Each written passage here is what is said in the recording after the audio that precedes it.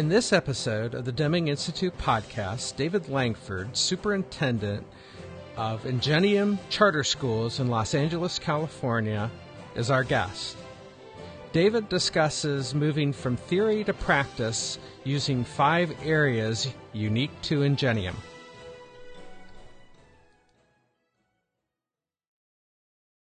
Hi, I'm Trip Babbitt, host of the Deming Institute podcast. Our guest today is David Langford, who is revisiting us from previous episodes he's done on education. Welcome, David. Thanks, Trip. I'm glad to be here again. Very good. Let's start out with what's been going on at Ingenium. I've written down a few notes from our last episode that you and I did together last May, which was actually May of 2017.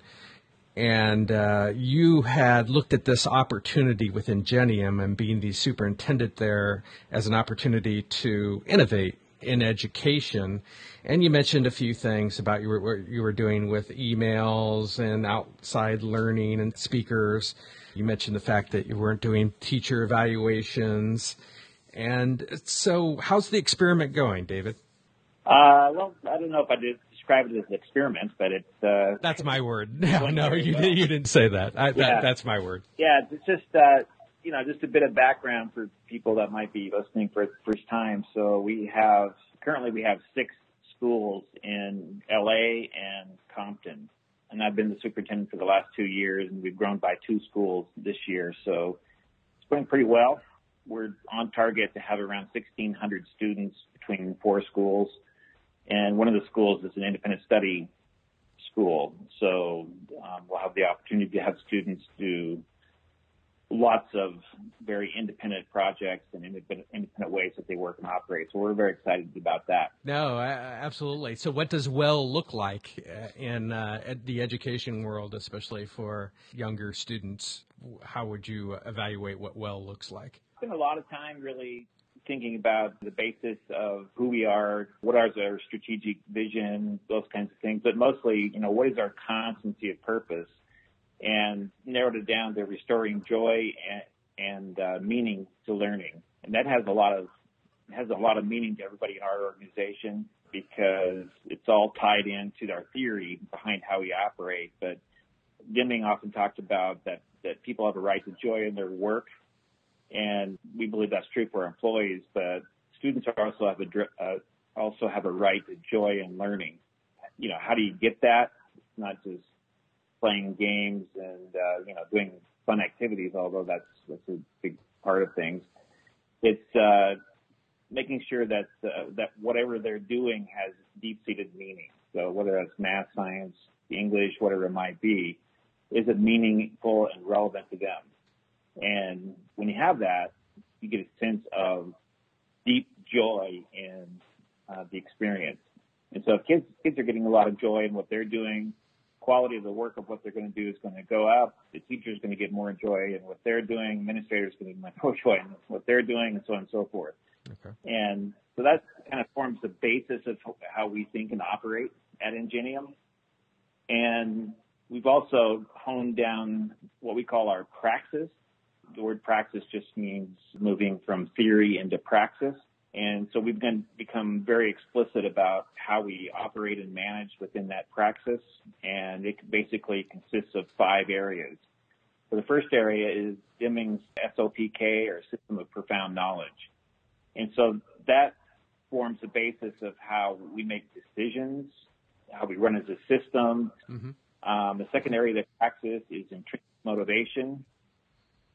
So, again, it's tied back to Deming's work. Deming was the first one that really rammed home the idea to me that, you have to have intrinsic motivation or you don't really have any motivation going on.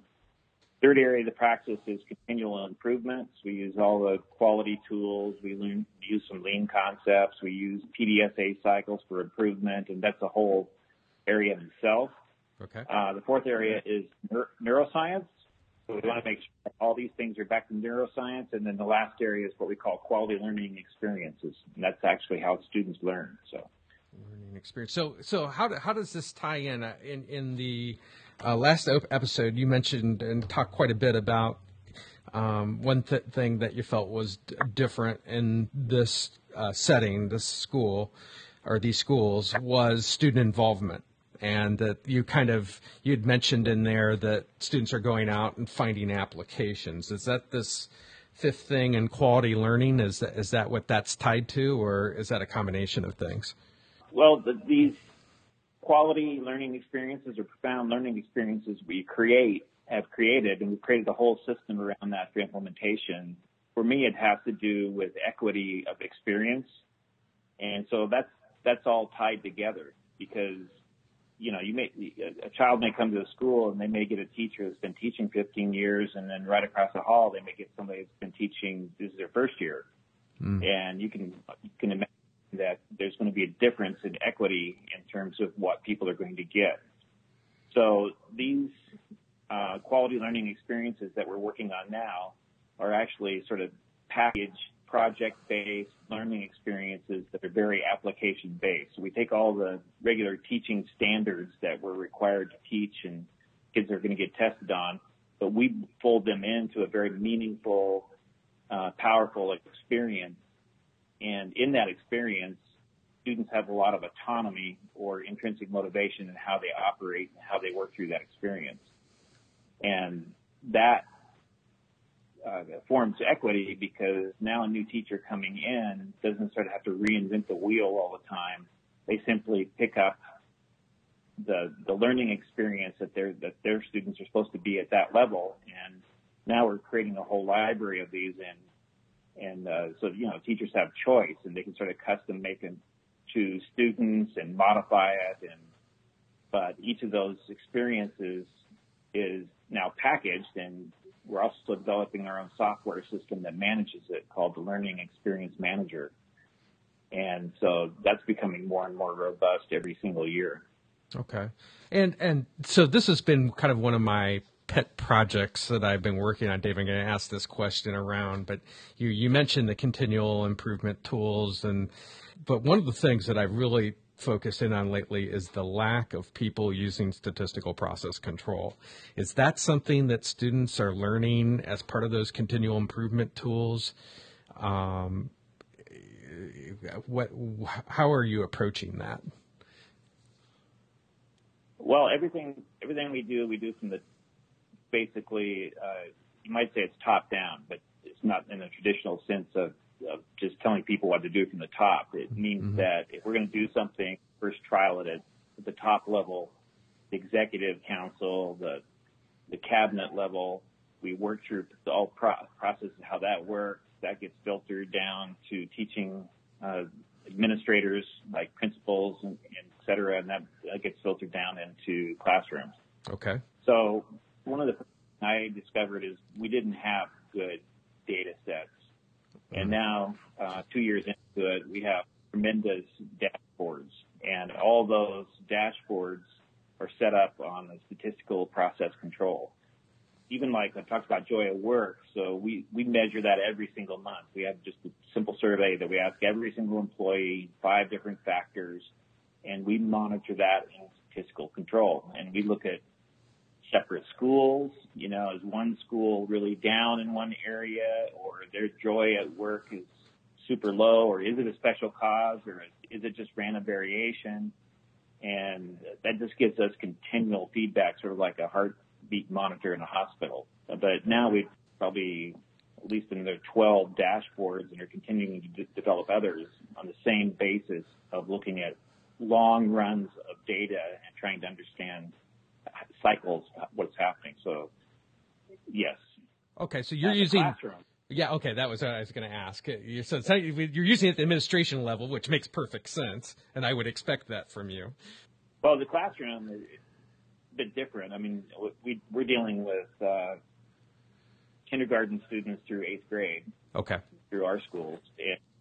And so we're not, at this point, really sort of directly training them for the workforce or going to manufacturing, going to jobs, et cetera. On the other hand, the biggest things I want teachers and kids to understand in classrooms is process management. And so you go into classrooms, there'll be run charts And it could be as simple as just monitoring the number of times that students were blurting out during the day.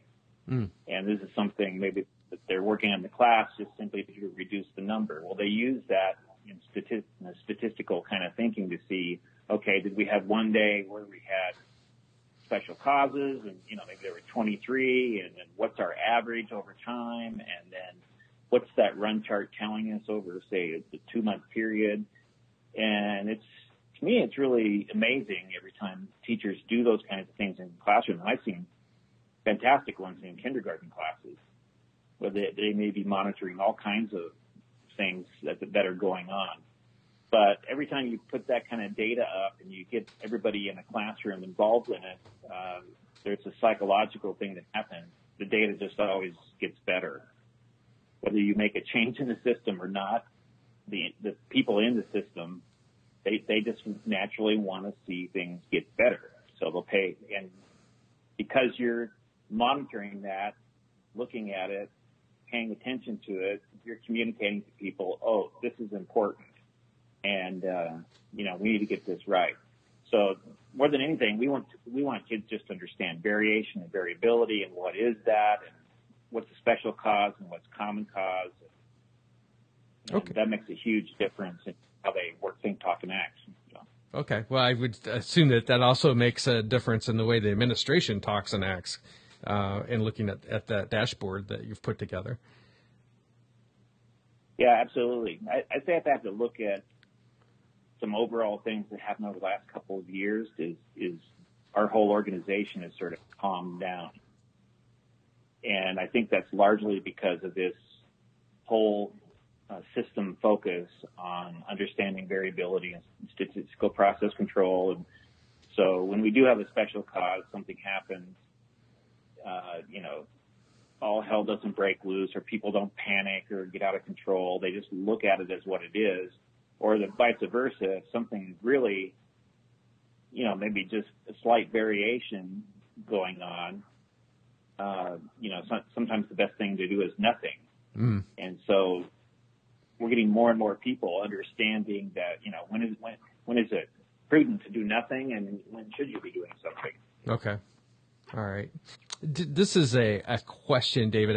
I wish I would have asked it maybe earlier in some of our earlier interviews, but and it's more specific. I don't know that you've addressed this at all, but one of the things I've been trying to determine is if a student is, let's say it's a classroom of 25 students, and how do you identify someone who is an outlier in that classroom? For instance, if you have a test, it's not a statistical process control chart. I was just curious how over the years you look at if there's testing, how do you identify an outlier? If it's obvious somebody got 25 out of 100 and everybody else is getting 80, that would be one. But how are you going about doing that type of evaluation in a classroom setting?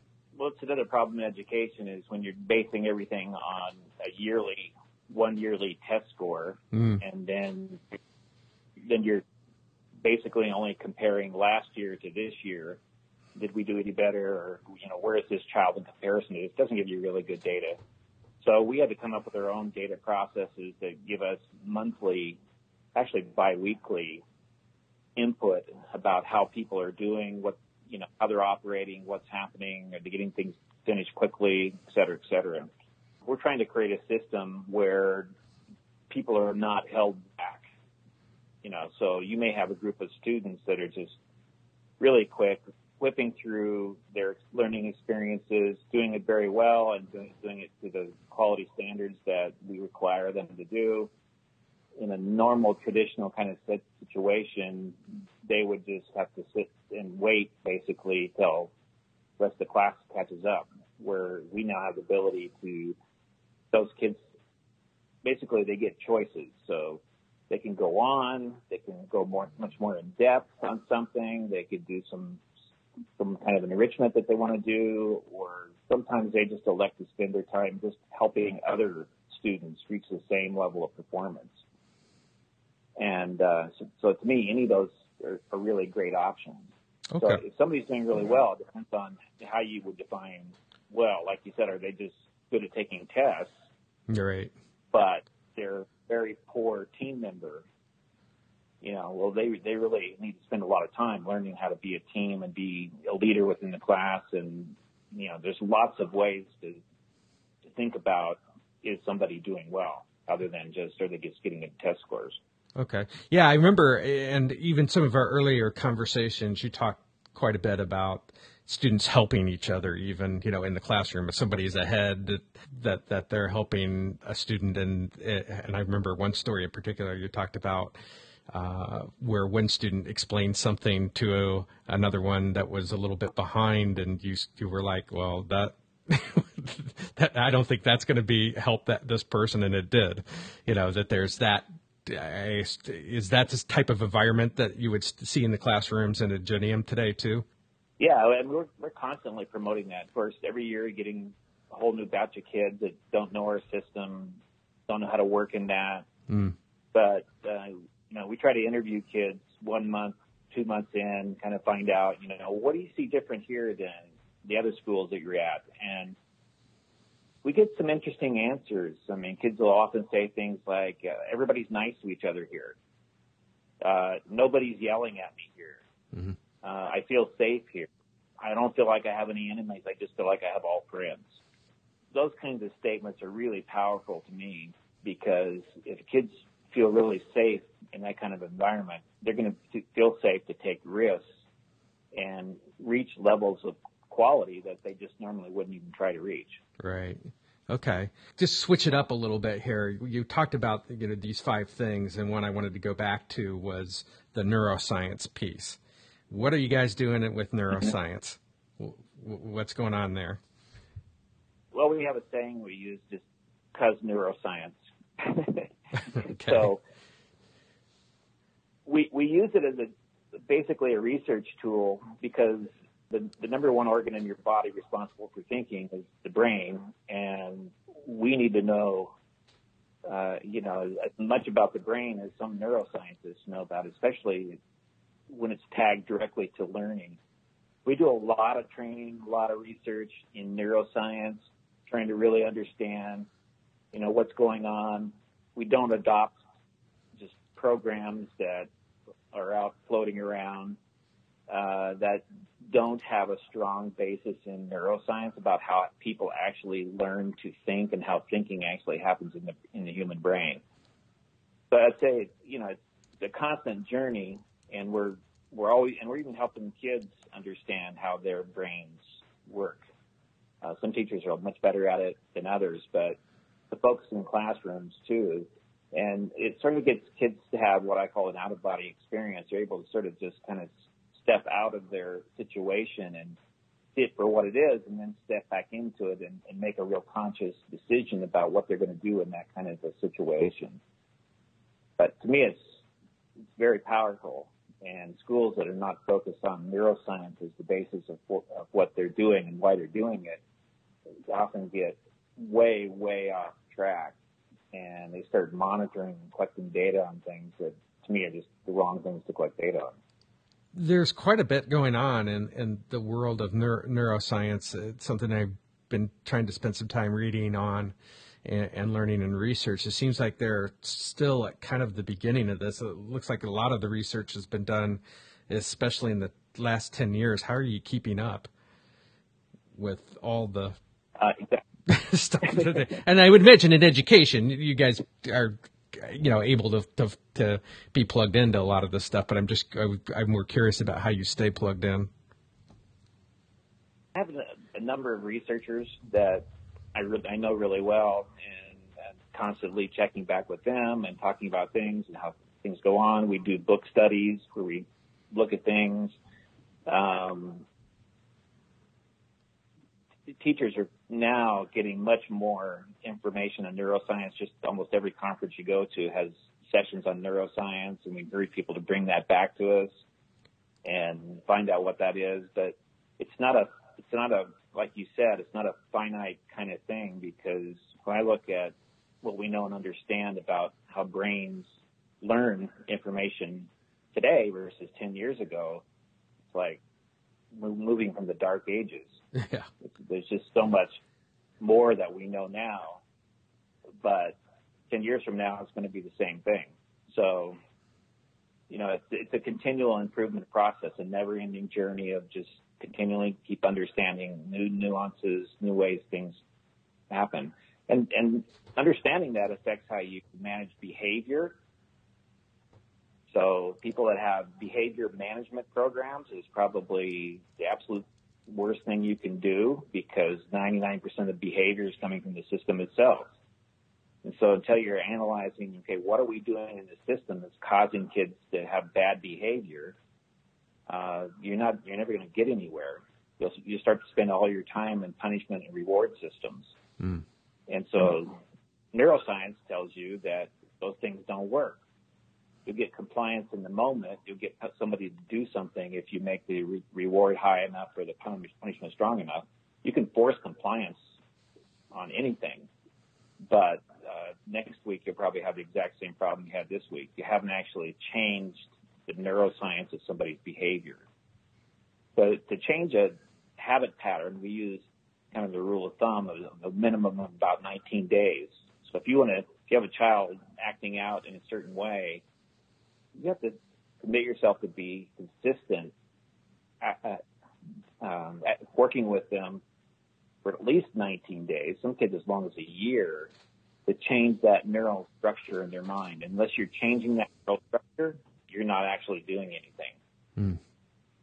From a neuroscience standpoint, I remember in the last episode that we talked, you had mentioned that you were getting outside speakers and learning and that type of thing. Is that what most of the outside speakers and learning is, or are there other things that you've gotten into?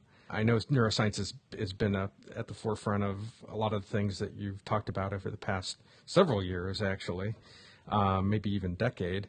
But are there other things that you're seeing on the horizon that kind of got your attention that you think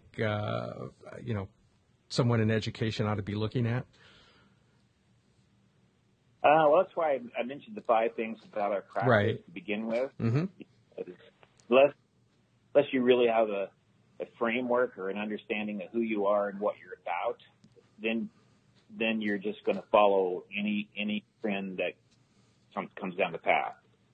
So it's not that, our staff doesn't go out to conferences and, encounter new things that are coming out.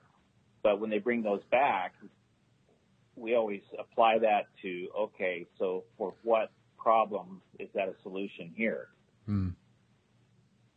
Maybe, the greatest new shiny thing that somebody's come up with, and isn't this wonderful? And they can even have data that shows, look at the results you get when you do X. But it could be that it's contrary to neuroscience about what really helps kids learn, and you're getting a result in the system. To me, it's what I call the false result based on sort of false practices. So that's why, the system of profound knowledge helps us make decisions about those things. Is this a systems change? What's going to be the psychological effect of people? Exactly what is this theory involved here? And those things, helped us really evaluate, this sounds like a really good idea, but it's not going to be a benefit here. Okay. But I'd say in our schools, you don't see a lot of new stuff coming all the time, but you do see a lot of people going deeper and deeper and deeper into what we're already doing. So the 5 areas I mentioned, those are not programs. They're ways of thinking, or they're areas of focus that we continually keep educating people on about, okay, here's how to make good decisions about what you do and how you do it, versus adopting a program that says, okay, step 1, step 2, step 3, and or a best practice that was developed someplace else that may have nothing to do with our population and our students. Okay. And just to mention those 5 areas again, I had system of profound knowledge as the first area. The second was about intrinsic motivation. The third was continual improvement tools and methods. The fourth was neuroscience, and the fifth was quality learning. And any other comments with regards to those 5 things? Well, only that each one of them, like I mentioned, SLPK helps us with management, both in classrooms and managing the organization. Intrinsic motivation really sends the message that we're not an extrinsic motivation kind of system. So we don't want people using a lot of punishments and reward kinds of practices, even in a classroom, and we're not going to do that to employees either. So it sends a very strong message within that. And then the difference is, well, how do you operate differently? Well, continual improvement gives you the tools and processes and PDSA to actually make the changes you want versus just copying somebody else. Mm-hmm. And then neuroscience is the basis of it, but then how does that look in the classroom? Well, those are the quality learning experiences or the profound experiences that we collect in the classroom. And then we're constantly studying those to see and curating them to make sure that they're at the highest levels we can possibly get them. So. Okay. And my last question is the typical one, which is there anything that you talked about that you'd like to give some clarification on, or is there anything that I failed to ask that you wished I would have? No, not necessarily. It's just that it's a journey. And I think I mentioned in the last interview that we did, when I took over this school system, I was pleasantly surprised at how easy it was to make decisions because I knew Deming's system of profound knowledge, because I had continual improvement tools and processes to get a lot of people's input quickly. And so all of that aided in, and is continuing to aid in transforming the organization at a pretty fast rate. So the people that have come to visit us often are pretty surprised at how much has been accomplished in just a couple of years. So we're very excited about that. Very cool. Well, we plan to continue to get updates from you, David, on your journey and what's going on in the school system as we move forward. But we appreciate you sharing your time, and I know things have gotten busier for you, so all the more. Thanks. So in the future, I hope to bring on some of our staff to help. How transformation as well. So that would be an interesting journey. Yeah, absolutely. It'd be interesting to hear how other teachers and other administrators view it too. It might be a little difficult to get a kindergartner on there though. Okay. Yeah. Right. All right. Thank you, Trip. Thank you for listening to the Deming Institute podcast. If you'd like to learn more about the 2018 25th Anniversary Conference in Manhattan Beach, California, go to www.deming.org and click on Events.